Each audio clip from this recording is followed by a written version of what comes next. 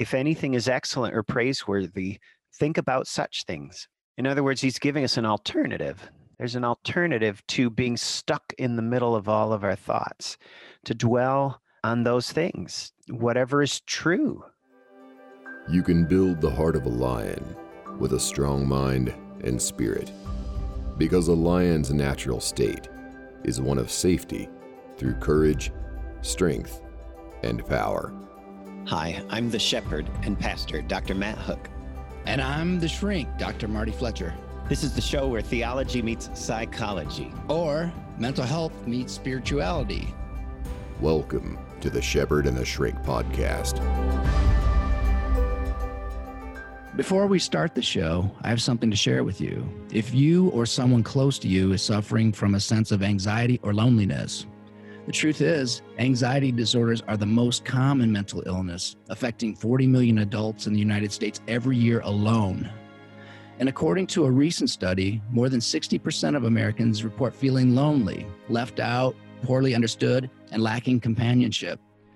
This matters a lot because loneliness is stressful enough to raise all-cause mortality by up to 30%. So, I've written a free guide with 10 ways you can start to overcome anxiety and defeat your loneliness. Don't wait on positive emotions. Learn how to create them for yourself starting right now. You can grab the guide by heading over to drmartinfletcher.com. That's doctor spelled D-R, martinfletcher.com. Good morning, Marty. Good afternoon, Matt. It's 2:07 on my clock. Oh, shoot. I don't even know what time it is. It's been a busy morning day. somewhere. It's morning somewhere. Thanks for the grace. Yeah. Point that out. That's good. So you had a topic. I did. I had a topic for a change. And the topic is this. It's mindfulness.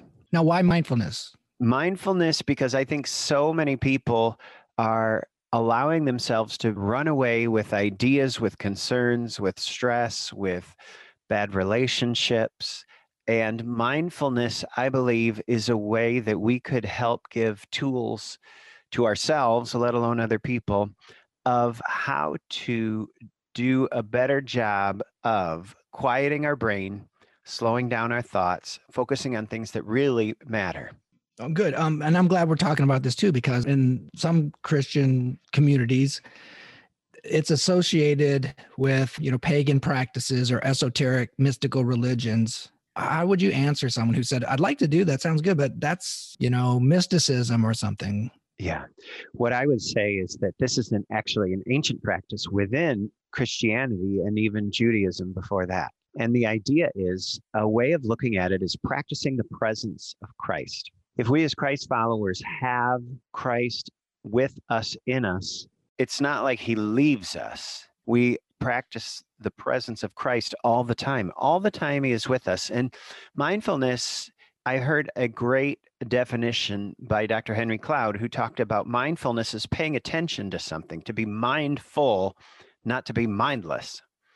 And yet when we're scrolling on our phones, when we're going through our days, sometimes we're mindless. But when we're mindful, it means being present with our minds, being fully present, being aware of everything that's going on inside of you. And so basically it's like awareness, it's acceptance versus rejection of what's going on inside of us. Being mindful means being without judgment, allowing whatever's going on inside us to be there without grabbing it or joining it or engaging in it or thinking about it or working it out or problem solving. But it's more of allowing ourselves to come alongside it, to understand what really is going on before we run away from it or grab onto it or try to do something with it. And in a way, that's what Christ in our lives opens up for us. He is coming alongside us. He does not, quote unquote, control us, but we're commanded, Paul talks about it in the New Testament, to take every thought captive to Christ. And so in other words, we exist apart from our thoughts. And in the power of the Holy Spirit, who is Christ with us and in us, we have this amazing ability not to act on every belief or every impulse or every frustration or every fear that is going on inside us. And by us practicing mindfulness, and I think talking about it like this, it can give us alternatives to just being incredibly led by our emotions. And that, to me, is, I think, one of the wild things that's happening in our day. And it's not new, but it sure seems to be on steroids these days. Oh, for sure. So that's a pretty good rundown of the benefits. I made a little list too. What do you come up with? Well, I've talked about this before because that was the prayer I asked you. Like, is this praying? And it was mindfulness, like just being present and being in the spirit, without thoughts racing into the future or the past, or without judgment. So the list I made is, first of all, fewer ups and downs in your life, right? So because we're not having we have a negativity bias. It kept us safe, right? So we're looking for what's wrong, sort of almost naturally, especially new situations, right? Is this good or is this bad? But we are biased towards the negative. So mindfulness can really help us to be in that space without judgment, and without judgment. And I'm not thinking in terms of bad or good. It's an acceptance thing. It helps us to rule out threats quickly. Because if you think about it, Matt, there aren't usually almost never any real threats in the moment. Sometimes there are, you got to, hit your brakes or something like that. But that comes quickly and ends quickly. The adrenaline goes and you can calm back down. For any of us listening to our conversation, like, I look around and everything's really pretty fine. There's nobody running at me with a knife or a baseball bat to hit me with it in this moment. Right. And probably everybody who's ever going to listen to this will not be in that kind of a situation. And if you look around, everything's pretty much okay. It's generally good. Exactly. But what someone will say is, you don't see what's going on and you pick a city or something like that. And the response is this: you don't either. Okay. You don't even know either. You think that's what's going on, but if it did happen, it's not happening right now. It's past. So where did it come from then? If I can't see it, smell it, taste it, what are the other senses? Hear it, touch it, right? Then I can't do anything about it. But we get caught up in our minds because we're not in the present moment. And we start thinking these thoughts, and then we don't rule them out quickly. So really the trick to mindfulness is disqualifying threats. Disqualifying threats. Wow. Right, because we're threat sensitive. And the media really causes us to be threat sensitive, because if you don't have any problems that you can use your five senses to determine, then start working on somebody else's and you can start worrying about them. And it won't even be anyone else's. It will be what someone is telling you. And there'll be a little kernel of truth maybe, but there's certainly nothing you can do about it. So if you want to trouble yourself with the world, you'll be anxious all the time. And if you're watching media, we already know this. This isn't just my opinion. If you're watching a lot of media, that's what it's designed to do. Those tactics were taken from marketing, and advertising, because you ever see the old commercials, like in the 1950s where, it's black and white and the guy comes out in a suit, looks like, and so he's really bland and he checks down on a product. He goes, organic tea sweetened with real black tea. And he starts, checking down on features. We don't do that anymore, because what they learned through, propaganda until the Nazis wasn't a pejorative term. It was used like synonymous with marketing. Right. Or advertising, right? What they learned was this: that doesn't do much. Reason doesn't work here. Emotion works. So let's get somebody like really excited about something. And that could be excited with anger or fear or desire for something, a lifestyle, but it's going to be an emotional thing. Can I just say what you're talking about, that we are pre-wired toward negativity? How did you say that? I don't remember. We are wired toward the negative. And I have two specific examples of that. Sometimes when you have to stand up in front of people and give a sermon every week, and it's the same crowd, so they know you can get 100 compliments about something and you can get one negative comment. Which one do you remember? The negative one, of course. Right. 99 people were moved and affected and helped by something that you offered them. And not just in a speaking engagement, but in anything in life. And yet one negative thing that says you suck, the one thing you remember is you suck. Right. But it's not that you suck, because I would just be sad that somebody didn't like a sermon. Right. But it's what follows. Maybe Hypothetically I do suck. speaking. Right. Maybe I do suck. And what is this going to mean for my future? So most of these things, or you could go into time travel into the past and go, oh, did I always suck? I thought I was good. Maybe I'm not good. Now I got an imaginary problem to deal with that I feel like I have to do something about, right? Right. So that's one example of how we are so pre-wired toward the negative. The other example All of us. that I saw, I got to go to the Global Methodist Gathering in 2016 in Portland, Oregon. And there were 2,000 people there. And it was like the United Nations, 16 different language translating stations going on at the same time. It was a sight to behold. To me, it was a glimpse of what heaven's going to be like.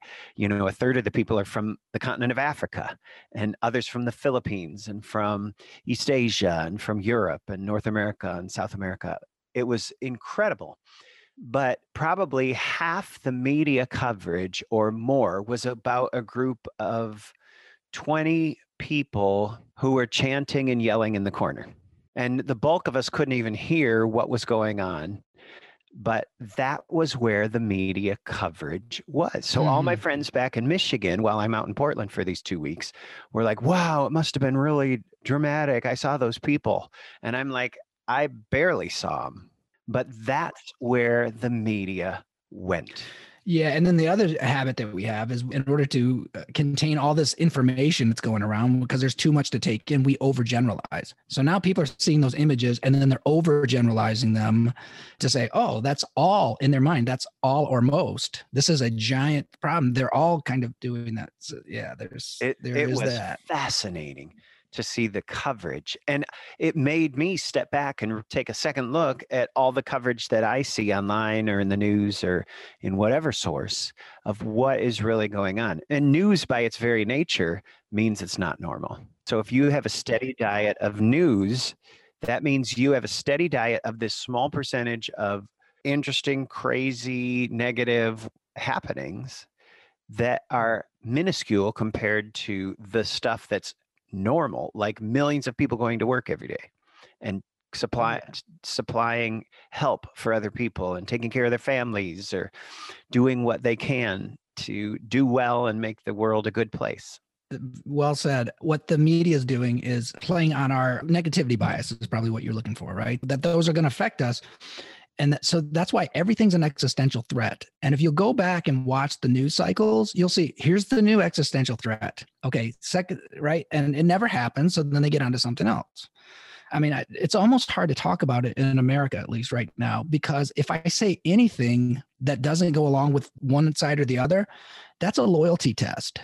And I'll have failed a loyalty test. So if I say that I don't like media right now, what they're doing, and that it's changed and try to educate someone, that's a loyalty test for either side, right? Especially one side in particular that really trades on this.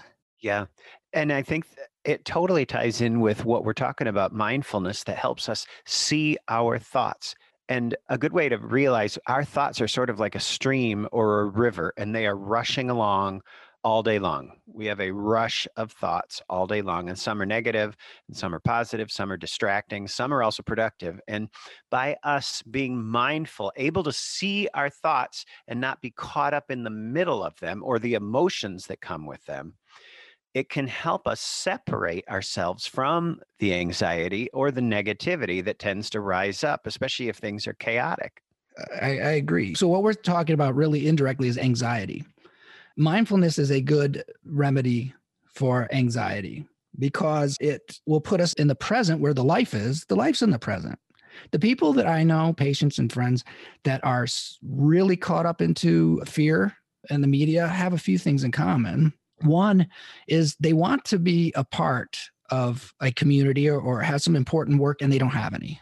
So this is a proxy for important work. And it really feels to them like, and it's on both sides. I'm being honest about that. It's really on both sides, not many, but the ones that let it get inside of them are basically, because it's so emotional, it feels like they're doing something important. And if you can't feel that emotion with them, then you're just uncaring.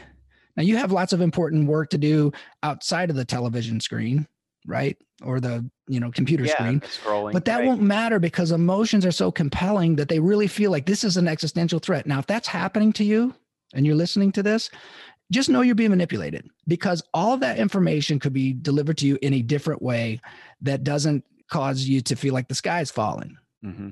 Isn't that amazing? There's the children's story of Chicken Little. And it's all about this. Yeah, it's a lot of it's about that he got Chicken Little gets everybody worked up, and then finally they get sick of being worked up. Mm-hmm. And I think if that's you, if that's me, which it has been at moments in the last month, for me to be able to step outside of being swept up in this river or this stream of thoughts of mine and come alongside my thoughts, I realize I'm okay. Yeah, that's 100. The other thing that it helps to do is mindfulness is it really helps relationships. Because right now, if you and I have a disagreement on something that's politically charged, right? You're pro this or that, and I stay in the present moment, I'll realize something. You're not hurting me by disagreeing with me, right?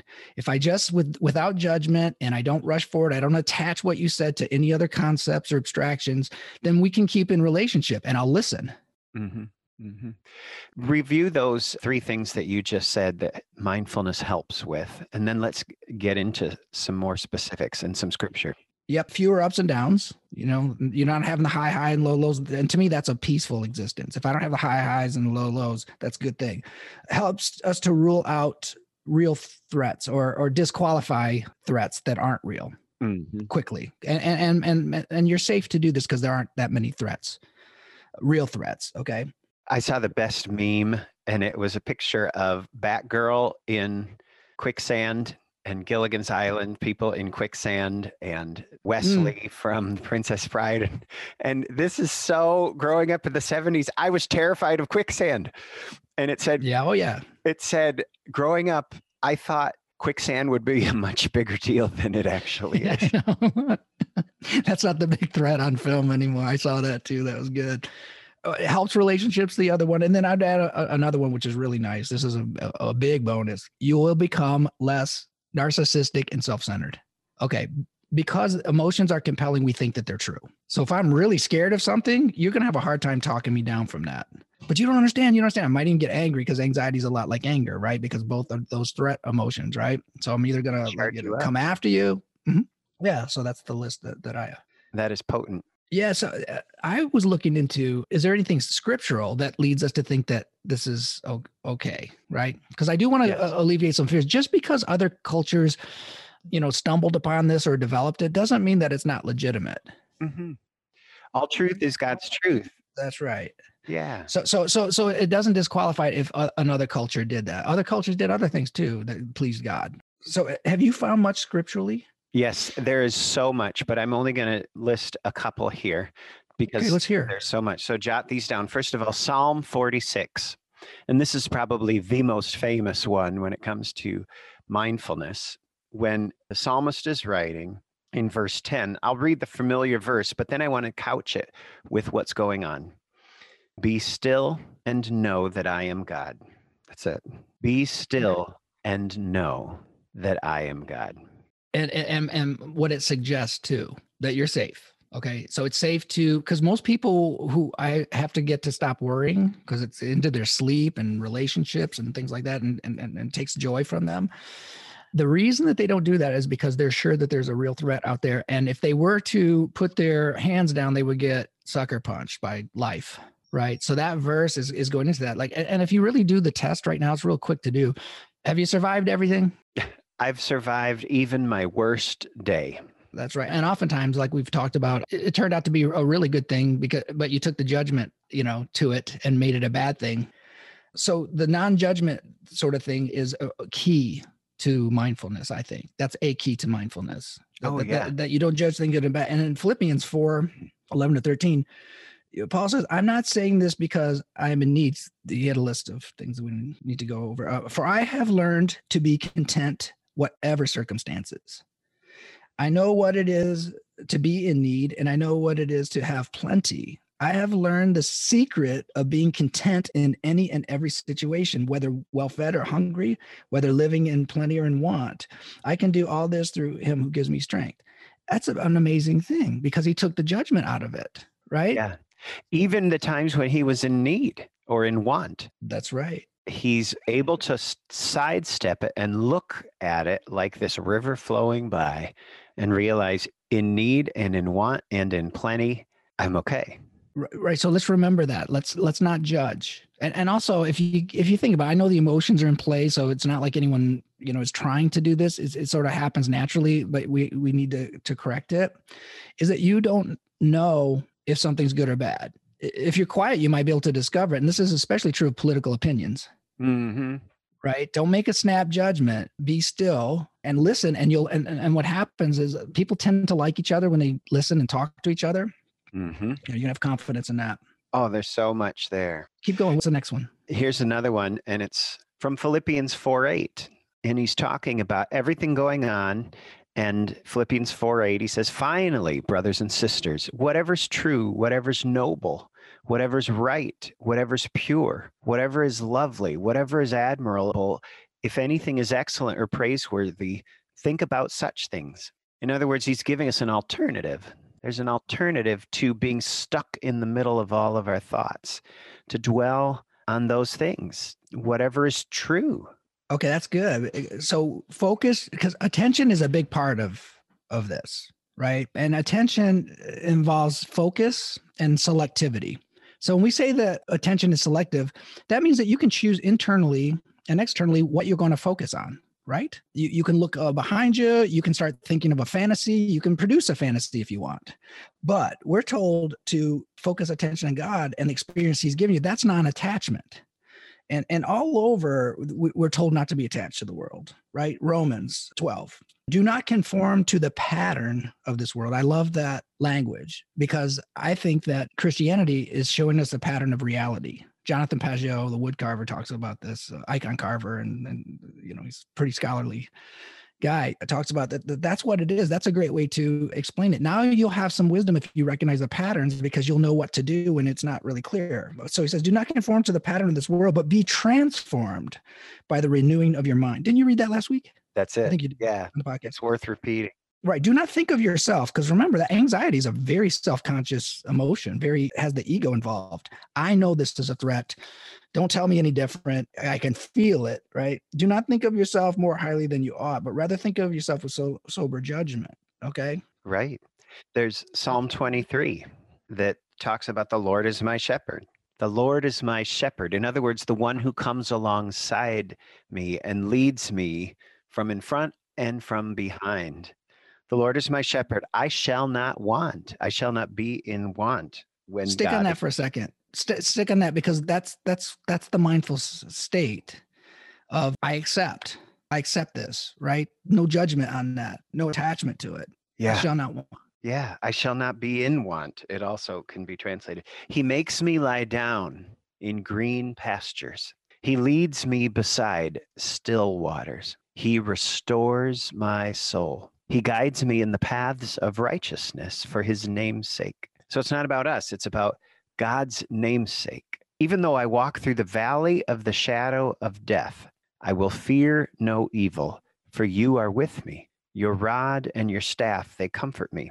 Now, the shepherd's rod, like the shepherd's crook we think about, sometimes it's tough and we need that. But even the rod and the staff will comfort me. And then he says I think this. the rod was for the wolves, though, wasn't it, mostly? Well, it could be for defense. Yeah, but it could be for the dumb sheep a little bit. And I had a sheep. They probably wouldn't feel it anyway unless they've been shorn. But listen to this next line. This never hit me before like it did about 8 years ago. Verse 5, you prepare a table before me in the presence of my enemies. Me too. In other words, my enemies are still there, yet God is making this spread for me in the presence of my enemies. They're not all gone. And I like the imagery too, because like what we're talking about is sympathetic, parasympathetic activation, right? So sympathetic is the alarms going off. Parasympathetic is afterwards. So like after a workout, parasympathetic's there, you feel calm and all that. Now, in order to eat, that's a parasympathetic activation, nervous system activation. So he's saying like, even with all this chaos and people who don't like what I say or what I do, I'm calm enough to have a banquet, right? To dine. I'm still, right? And it's focusing on this banquet, not on the fact that it's in the presence of my enemy.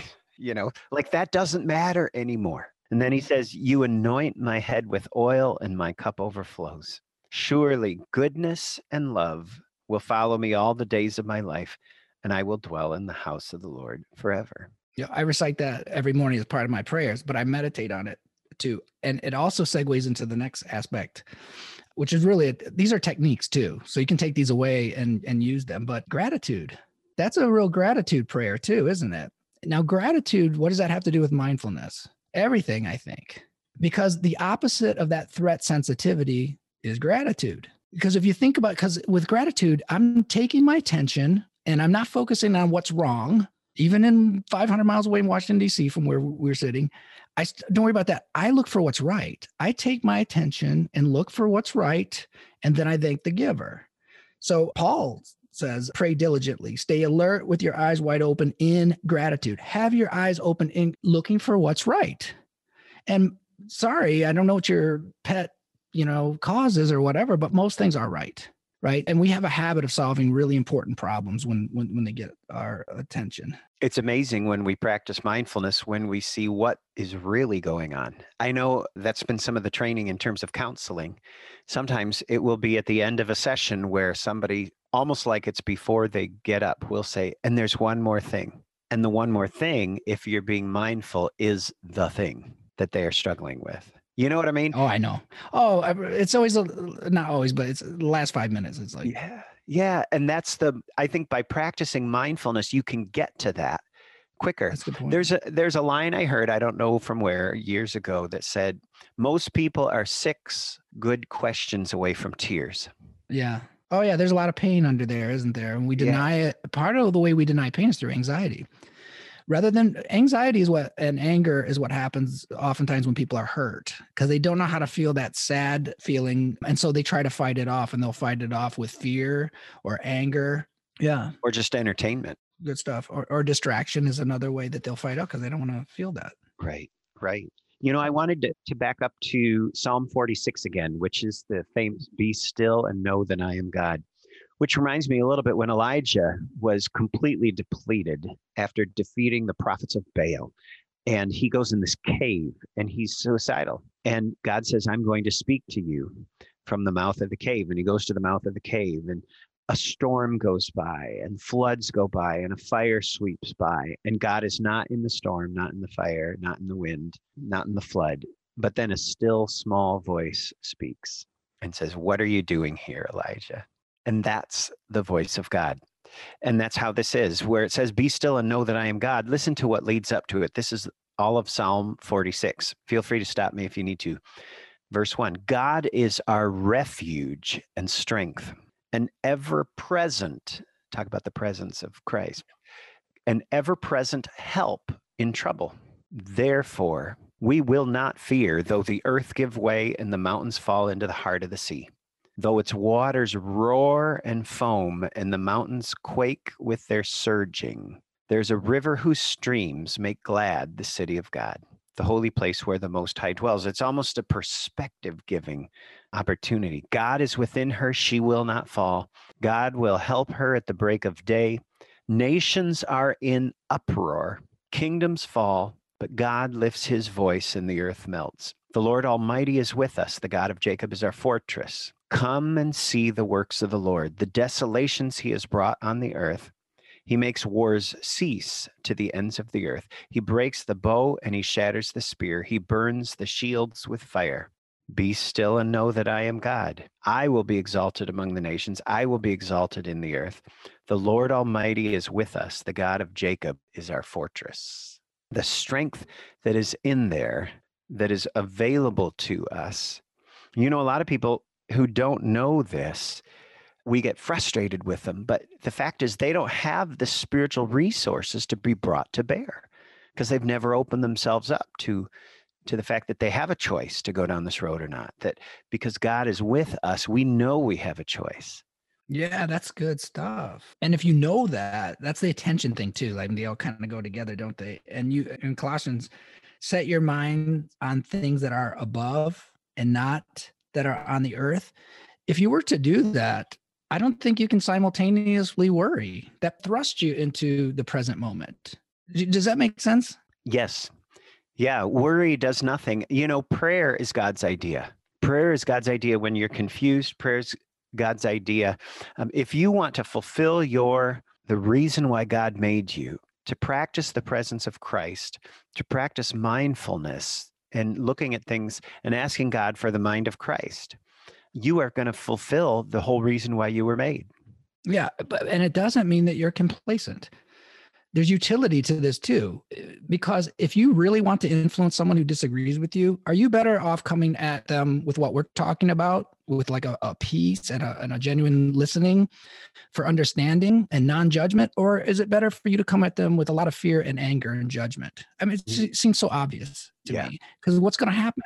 It won't even be neutral. What you're going to do is you're going to radicalize them even more. Right? Because they're going to see you, remember how you treat them. Remember, this is an emotional thing, not an intellectual. You're not going to win an intellectual argument on politics.